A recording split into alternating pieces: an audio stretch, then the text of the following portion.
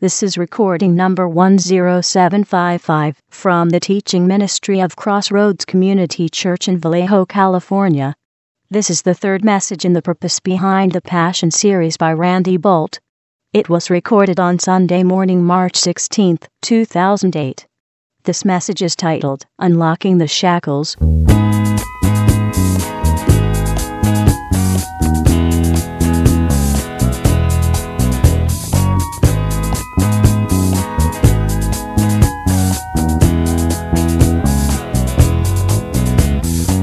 We're going to continue our study called The Purpose Behind the Passion. We're going to be talking about why Jesus came. He proclaimed in his hometown as he stood in the synagogue and read from the prophet Isaiah, a passage that had been a prophecy that had been given hundreds of years before, and everyone recognized that it was about the Messiah and the Messiah's mission. On that day, Jesus stood up in the synagogue, read that passage that describes the passion of the Messiah, the mission of the Messiah, the reason that the Messiah would come. And the people of Israel had placed all of their hopes on the coming of this one who would set everything right. And they knew that this oft-read and cherished passage from Isaiah had to do with this one they longed for. Jesus stood, read the passage, and then said, "Today, this prophecy has been fulfilled in your hearing." And everyone there knew he was making the claim that he was the Messiah, the one who fulfilled these promises. And one of those driving passions of the Messiah's life and ministry, one of the things that propelled him to the cross and ultimately to the resurrection was unlocking our shackles. So we're going to talk about that today. Luke chapter 4, verses 16 to 21 is where Jesus stood in the synagogue and read from the prophet Isaiah. Listen to this actor read the pertinent verses from that passage.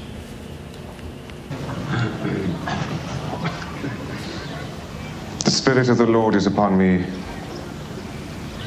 because he hath anointed me to give good tidings to the poor. He hath sent me to heal the brokenhearted, to preach deliverance to the captives, to give sight to the blind, to set at liberty them that are bruised. These are the things that Jesus said were the reasons why he had come: to pay the debt, to restore what had been lost, to unlock the shackles, to lift the darkness, and to tear down the walls. We've already talked about the first two of these five things: paying the debt, restoring what has been lost. Today, we're going to talk about how the passion, the purpose behind the passion, had to do with unlocking the shackles. Now, we're going to read from Hebrews chapter 2, where I had asked you to turn earlier. Hebrews chapter 2.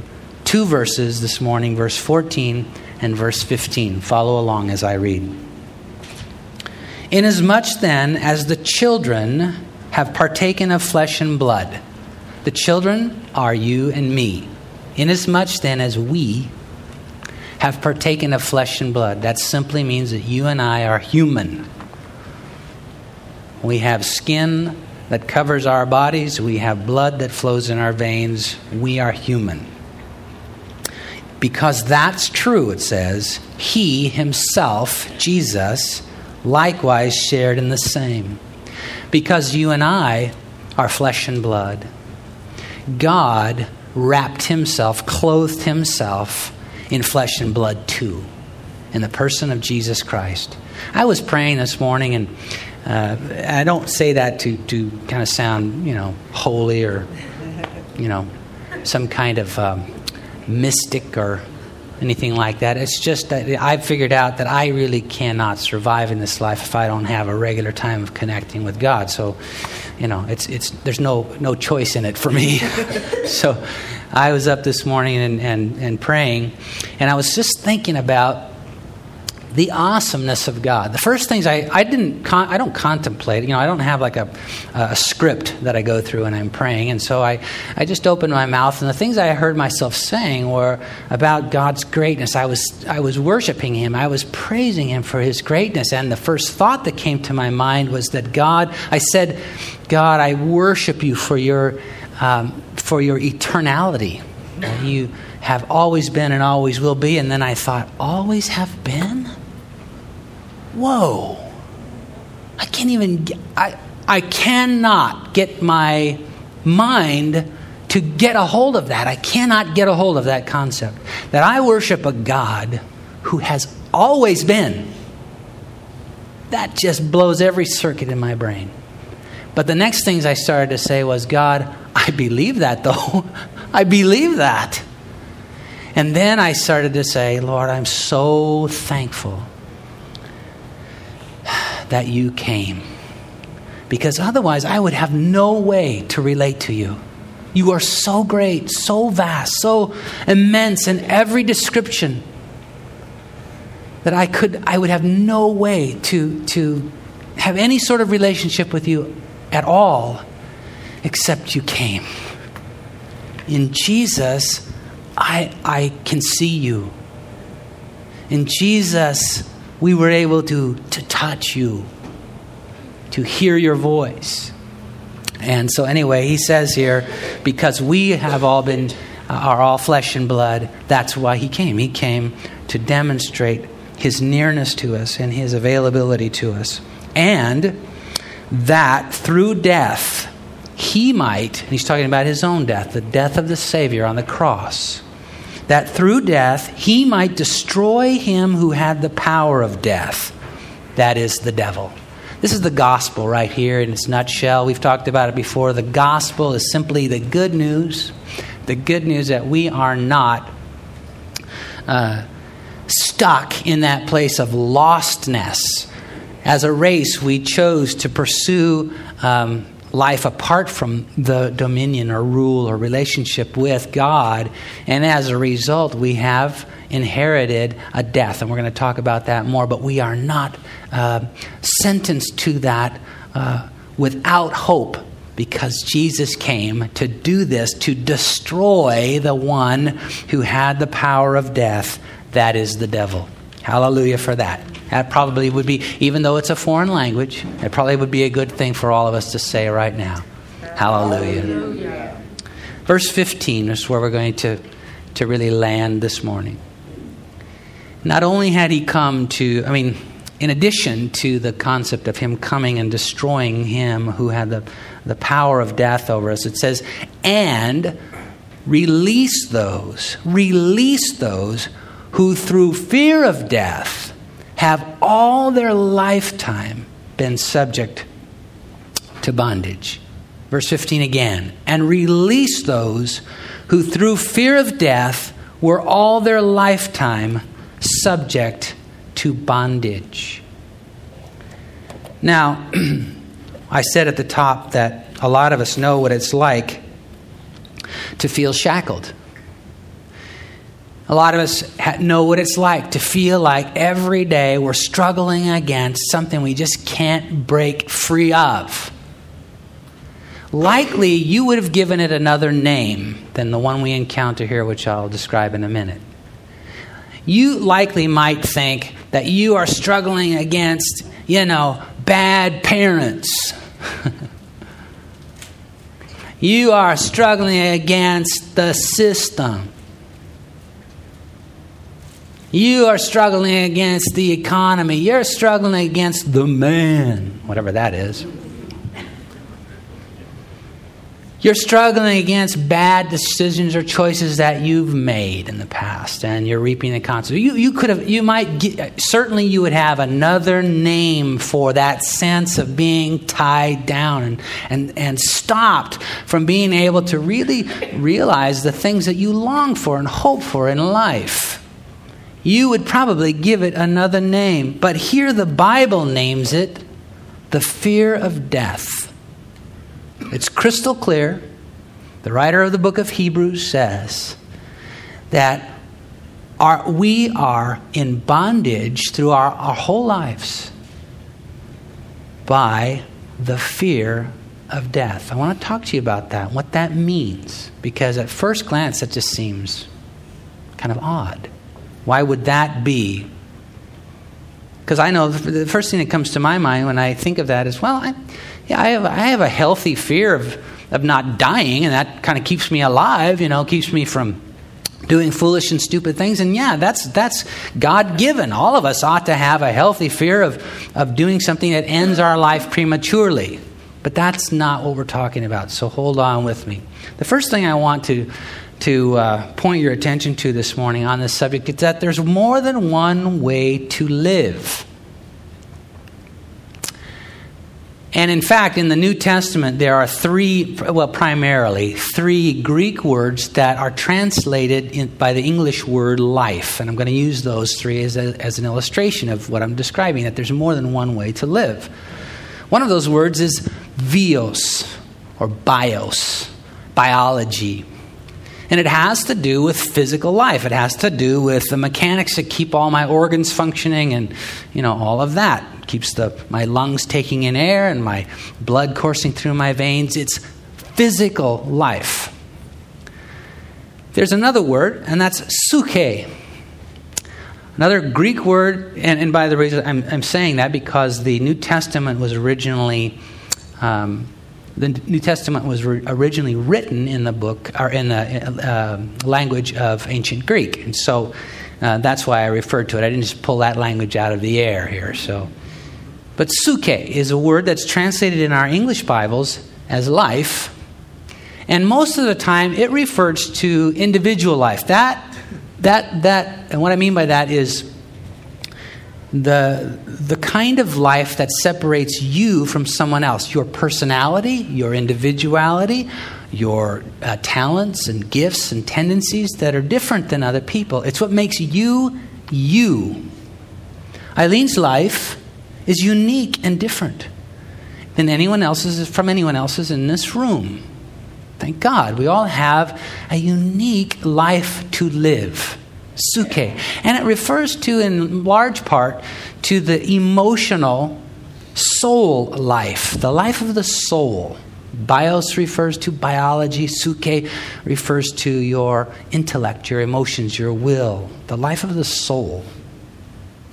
And how many of you, this you could raise your hand for, how many of you know that that's different than just your lungs pumping air through your through them? Yeah. Now, the third word that we encounter in the Greek New Testament translated into our English Bibles as life is zoe. And it has to do with the life of the Spirit, spiritual life, the life that God breathed into man's nostrils on the day of his creation. The Bible says he breathed into man's nostrils the breath of life, and man became a living soul or a living being. Something of God's order of life was transmitted and available to us. Spiritual life. Okay, so there's more than one way to live. Consequently, there's more than one way to die. So when the Bible refers to death, it's not just talking about one type of dying, bios, or the death of bios life, that you stop breathing, the blood stops pumping through your veins, they dig a ditch and throw you in it. That's one way to die. Thanks. Cessation of bodily functions. There's another way to die. The psyche part of your life can die. Loss of individuality. A lot of us understand that. We know what it's like to sort of lose yourself, your sense of who you are. To feel like, you don't matter, or you don't count, or you're just one of the nameless, faceless 6 billion people on this planet. We know what it's like to be in search of ourselves and really trying to figure out, what am I doing here? Why do I matter? What is different about my life? What is my destiny? We understand what it is to die emotionally, too. Where the reasons that we live, the things that keep us motivated, are suddenly gone, and we think to ourselves, it's kind of scary when it happens, but everyone in this room has thought, well, why should I go on living? We've had times like that, haven't we? Loss of individuality, suke. There's also a kind of death that is spiritual, separation from the life of God. Now, in the Garden of Eden, when God breathed into man's nostril the breath of life, or man's nostrils the breath of life, it was though we were plugged in to the source of spiritual life, and all of a sudden we came alive at an order that we wouldn't have any other way. We weren't just, amoebas, that had some sort of biologic life to them. Suddenly we were living beings in direct connection with the God who made all that is. Now, God said to us, He said to our forefather Adam and Eve, He said to them, now enjoy this life that I've given you. And know only good for all time and eternity. He said, but there is the potential for you to partake of the tree of the knowledge of good and evil. Don't do it. Don't do that. Why do that? Know only good. Know only good. Know what I have created for you. Because if you choose to disobey me, if you choose to walk away from what I have intended for you, and taste and eat of the tree of the knowledge of good and evil, you're going to come unplugged from my life. You're going to come unplugged from the life of God, and you will die. Now, Adam and Eve, they did, and all of us, as their children, are under this, the actions of under their actions. They chose to eat of the tree of the knowledge of good and evil, and they died. Not physically at first. The death that was described when God said, eat of the tree, you'll die, was not a physical death. That came later. I mean, ultimately, it did take their lives. But death kind of works from the inside out. Our spiritual life is what goes first as a result of sin. And as a race, we've been unplugged from the life of God. That's why Jesus came, so that He could make a way for us to get plugged back in. Hallelujah. But death, this kind of death that's being described in the Bible, is that death that disconnects us from God. And everything that He intended for us is no longer available. So truly, when it says here that through our lifetimes we are subject to the fear of death, it's describing a fear or being afraid that everything God intended for us and for me is no longer available, and I won't be able to get it. I won't be able to enjoy it. I won't be able to experience it. Now, my dad was one of those guys that, and I think I get some of my, anal tendencies from him. He was the kind of guy that he had all the pegboard, in the garage, it was lined with pegboard, and there was a place for every tool. And he had the outlines of the tools marked on there. You've seen these kind of guys, right? So that when one of them is missing, you know which one it is. And I remember being lectured, there's a place for everything and everything in its place. And so you could walk into his garage and easily scan what's missing, right? I have a set of drill bits at home. And they all of them fit. When I was given this set, they fit into a holder that's about probably a foot by 18 inches. And there's a place for every bit and every saber saw blade and every keyhole saw bit, and all of this stuff is all laid out. It was fabulous. I loved getting this gift, and I use it a lot. But over the years, I've broken some bits and And I replaced some. And, it's funny that the replacements don't really fit just right. So they'll fall out of the box or whatever. And some of them I just haven't bothered to replace, or, things I've broken I haven't gotten new ones for. And so there's missing spots on my thing. And sure enough, every time I have a job to do around the house or here at the church, I'll get out my thing, and the one bit or saw blade I need is the one that's missing, right? Sure enough. I remember one time when Sue and I were living in San Jose, and we had a big wind and rainstorm and all this stuff, and it blew our back fence down. A big section of our fence blew down. And it's funny how you feel so naked when your fence is down. And I had this, it's missing. Something important is missing from my life. And I got, as soon as there was, in fact, even while it was still raining, I was out there trying to figure out a way to get it back up. Because it was important, it was missing. Another time I remember I was probably, 8 or 9 years old, and I've told you before that I'm one of the world's most clumsiest people. In fact, one of my nicknames growing up in middle school, and middle school is cruel. And, middle schoolers are cruel. Anyway, one of my nicknames was Grace, because I was the opposite of that. Another one was Red Butt, and I won't tell you why that was.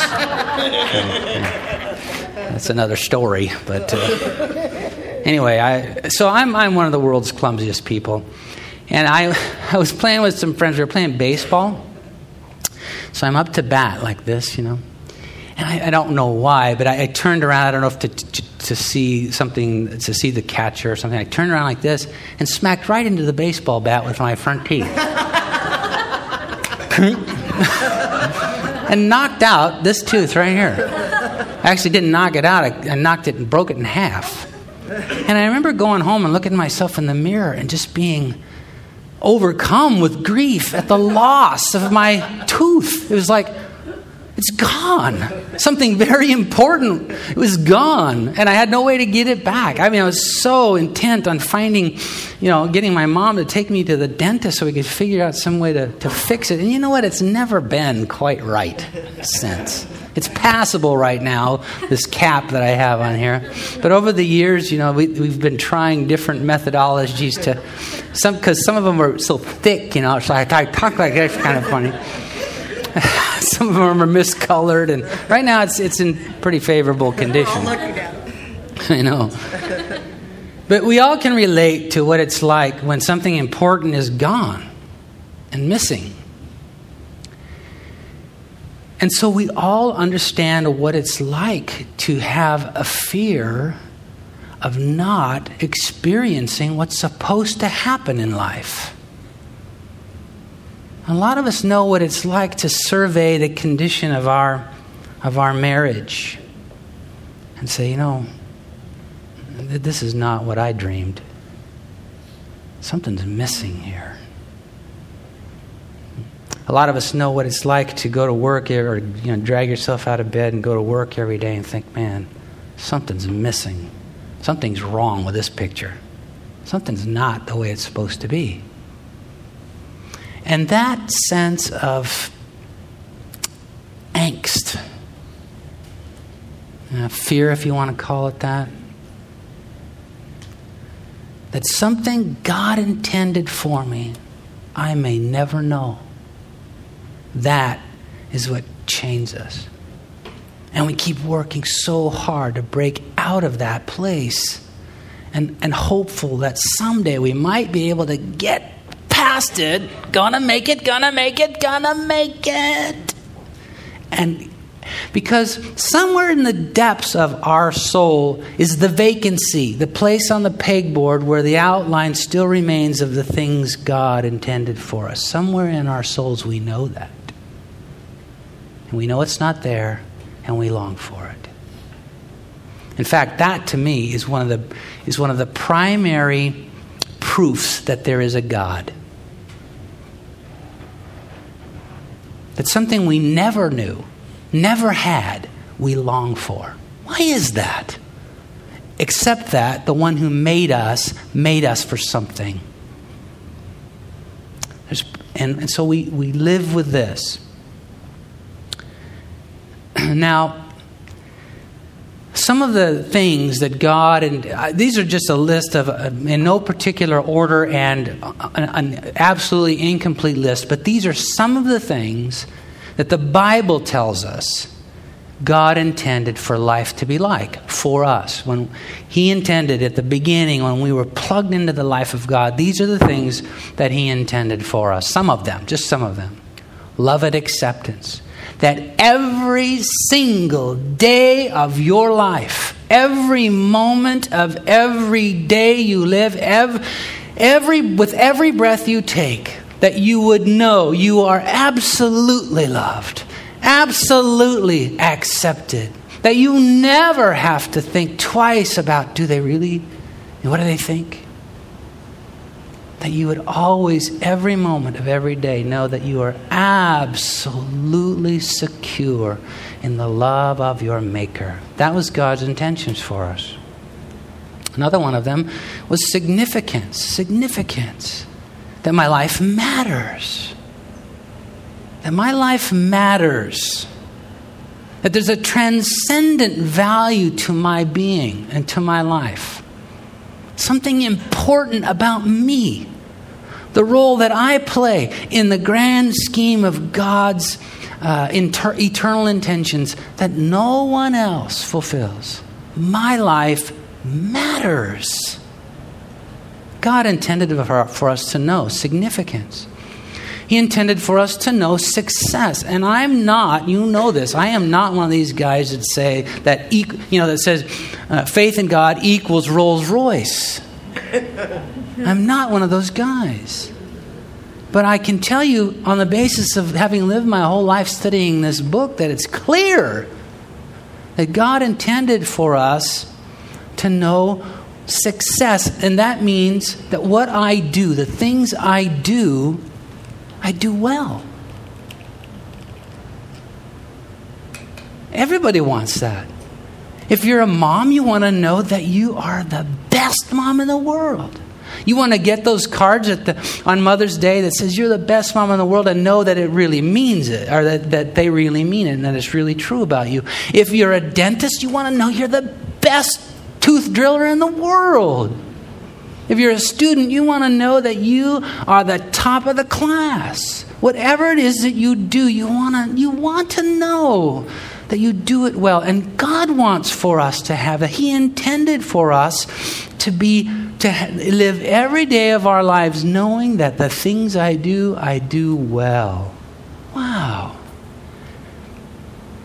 He also meant for us to enjoy prosperity. And again, I think God's definition of prosperity is a little different than some of the television preachers that you encounter.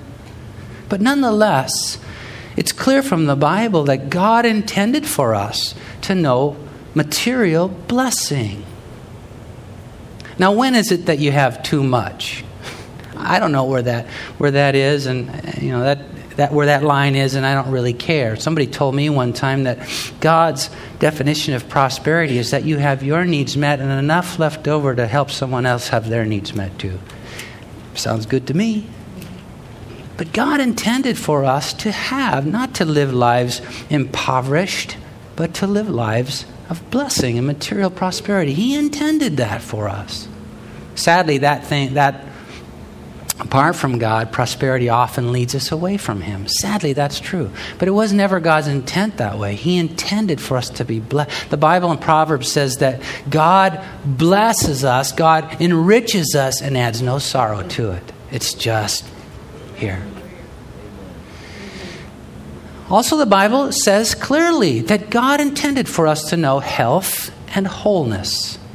Physical, mental, spiritual, emotional health and wholeness. These are some of the things, just some of the things God intended for us to know. Some of those places on the pegboard are supposed to be occupied in your life by these things. They go there. And we survey the pegboard and we see that some of us see that some of those things are missing. And we long for that. And it's that fear that we will live our whole lives and never know those things that keeps us struggling against those chains. In fact, those chains are the fear of not knowing what God intended for us. And we keep fighting against it and trying. And that, my friends, is a bondage. It's a prison. And Jesus came. Hebrews 2:14-15 tells us Jesus came, took on human flesh, died on a cruel cross, rose the third day to break those chains. Think this through with me. The fear of death. This is the bondage that results from the fear of death. These are the things God wants us to know. Here's how the fear of death pollutes them. We were designed to every day, every moment of every day, know we are loved and accepted. But because we don't, we say to ourselves, nobody loves me. Nobody likes me the way I am. I must become someone else. I've got to become someone that others will like.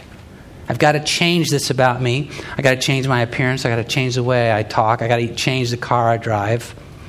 Change where I live. I've got to change things about me so that I can get acceptance and love from other people. Don't we do that?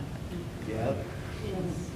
And we find ourselves trying to work against those chains so that we can get something God wanted for us to know all along. Significance. We were designed to know that our lives matter and have transcendent value. But because we don't, because it's missing from the pegboard, what we do is we'll vow that we have to have some sort of cause. Now, thank God there's wonderful people doing wonderful works in the names of all sorts of causes. But a lot of those people are involved in saving the whales, saving the planet, feeding the hungry, taking care of AIDS victims for the wrong reasons. They're trying desperately to find the significance that God wanted for them to have. And it's only a counterfeit. And the devil, trust me, even though good things are being done, the devil is very happy to keep someone in that prison of always trying to find a way to be significant. We were intended to know success, but because we don't feel like what we do is good, we do well, because we don't always feel just this side of being, good, a good parent, a good Christian, a good plumber. We keep working harder. I must try harder. It's a prison. It's a prison. God intended for us to know prosperity and material blessing, but because we don't, we determine, we vow, I must get more and I must preserve what I've got. So we struggle against that chain. It's a bondage. It's a prison. We were intended to know health and wellness, but because we don't, people will make the vow, I must find the secret. It's plum juice.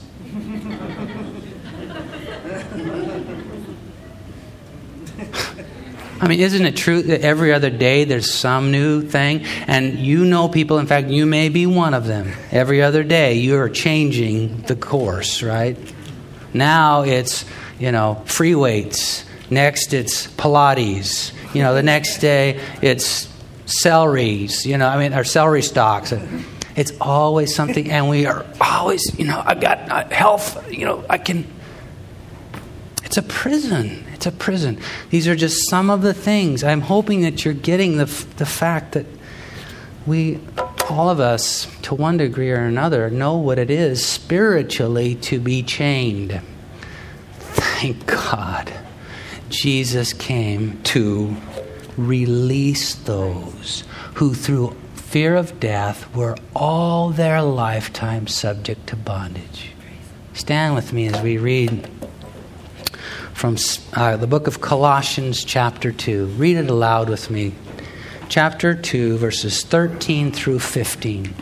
And you, being dead in your trespasses, he has made alive together with him, having forgiven you all trespasses, having wiped out the handwriting of requirements that was against us, which was contrary to us. And he has taken it out of the way, having nailed it to the cross, having disarmed principalities and powers. He made a public spectacle of them, triumphing over them in it.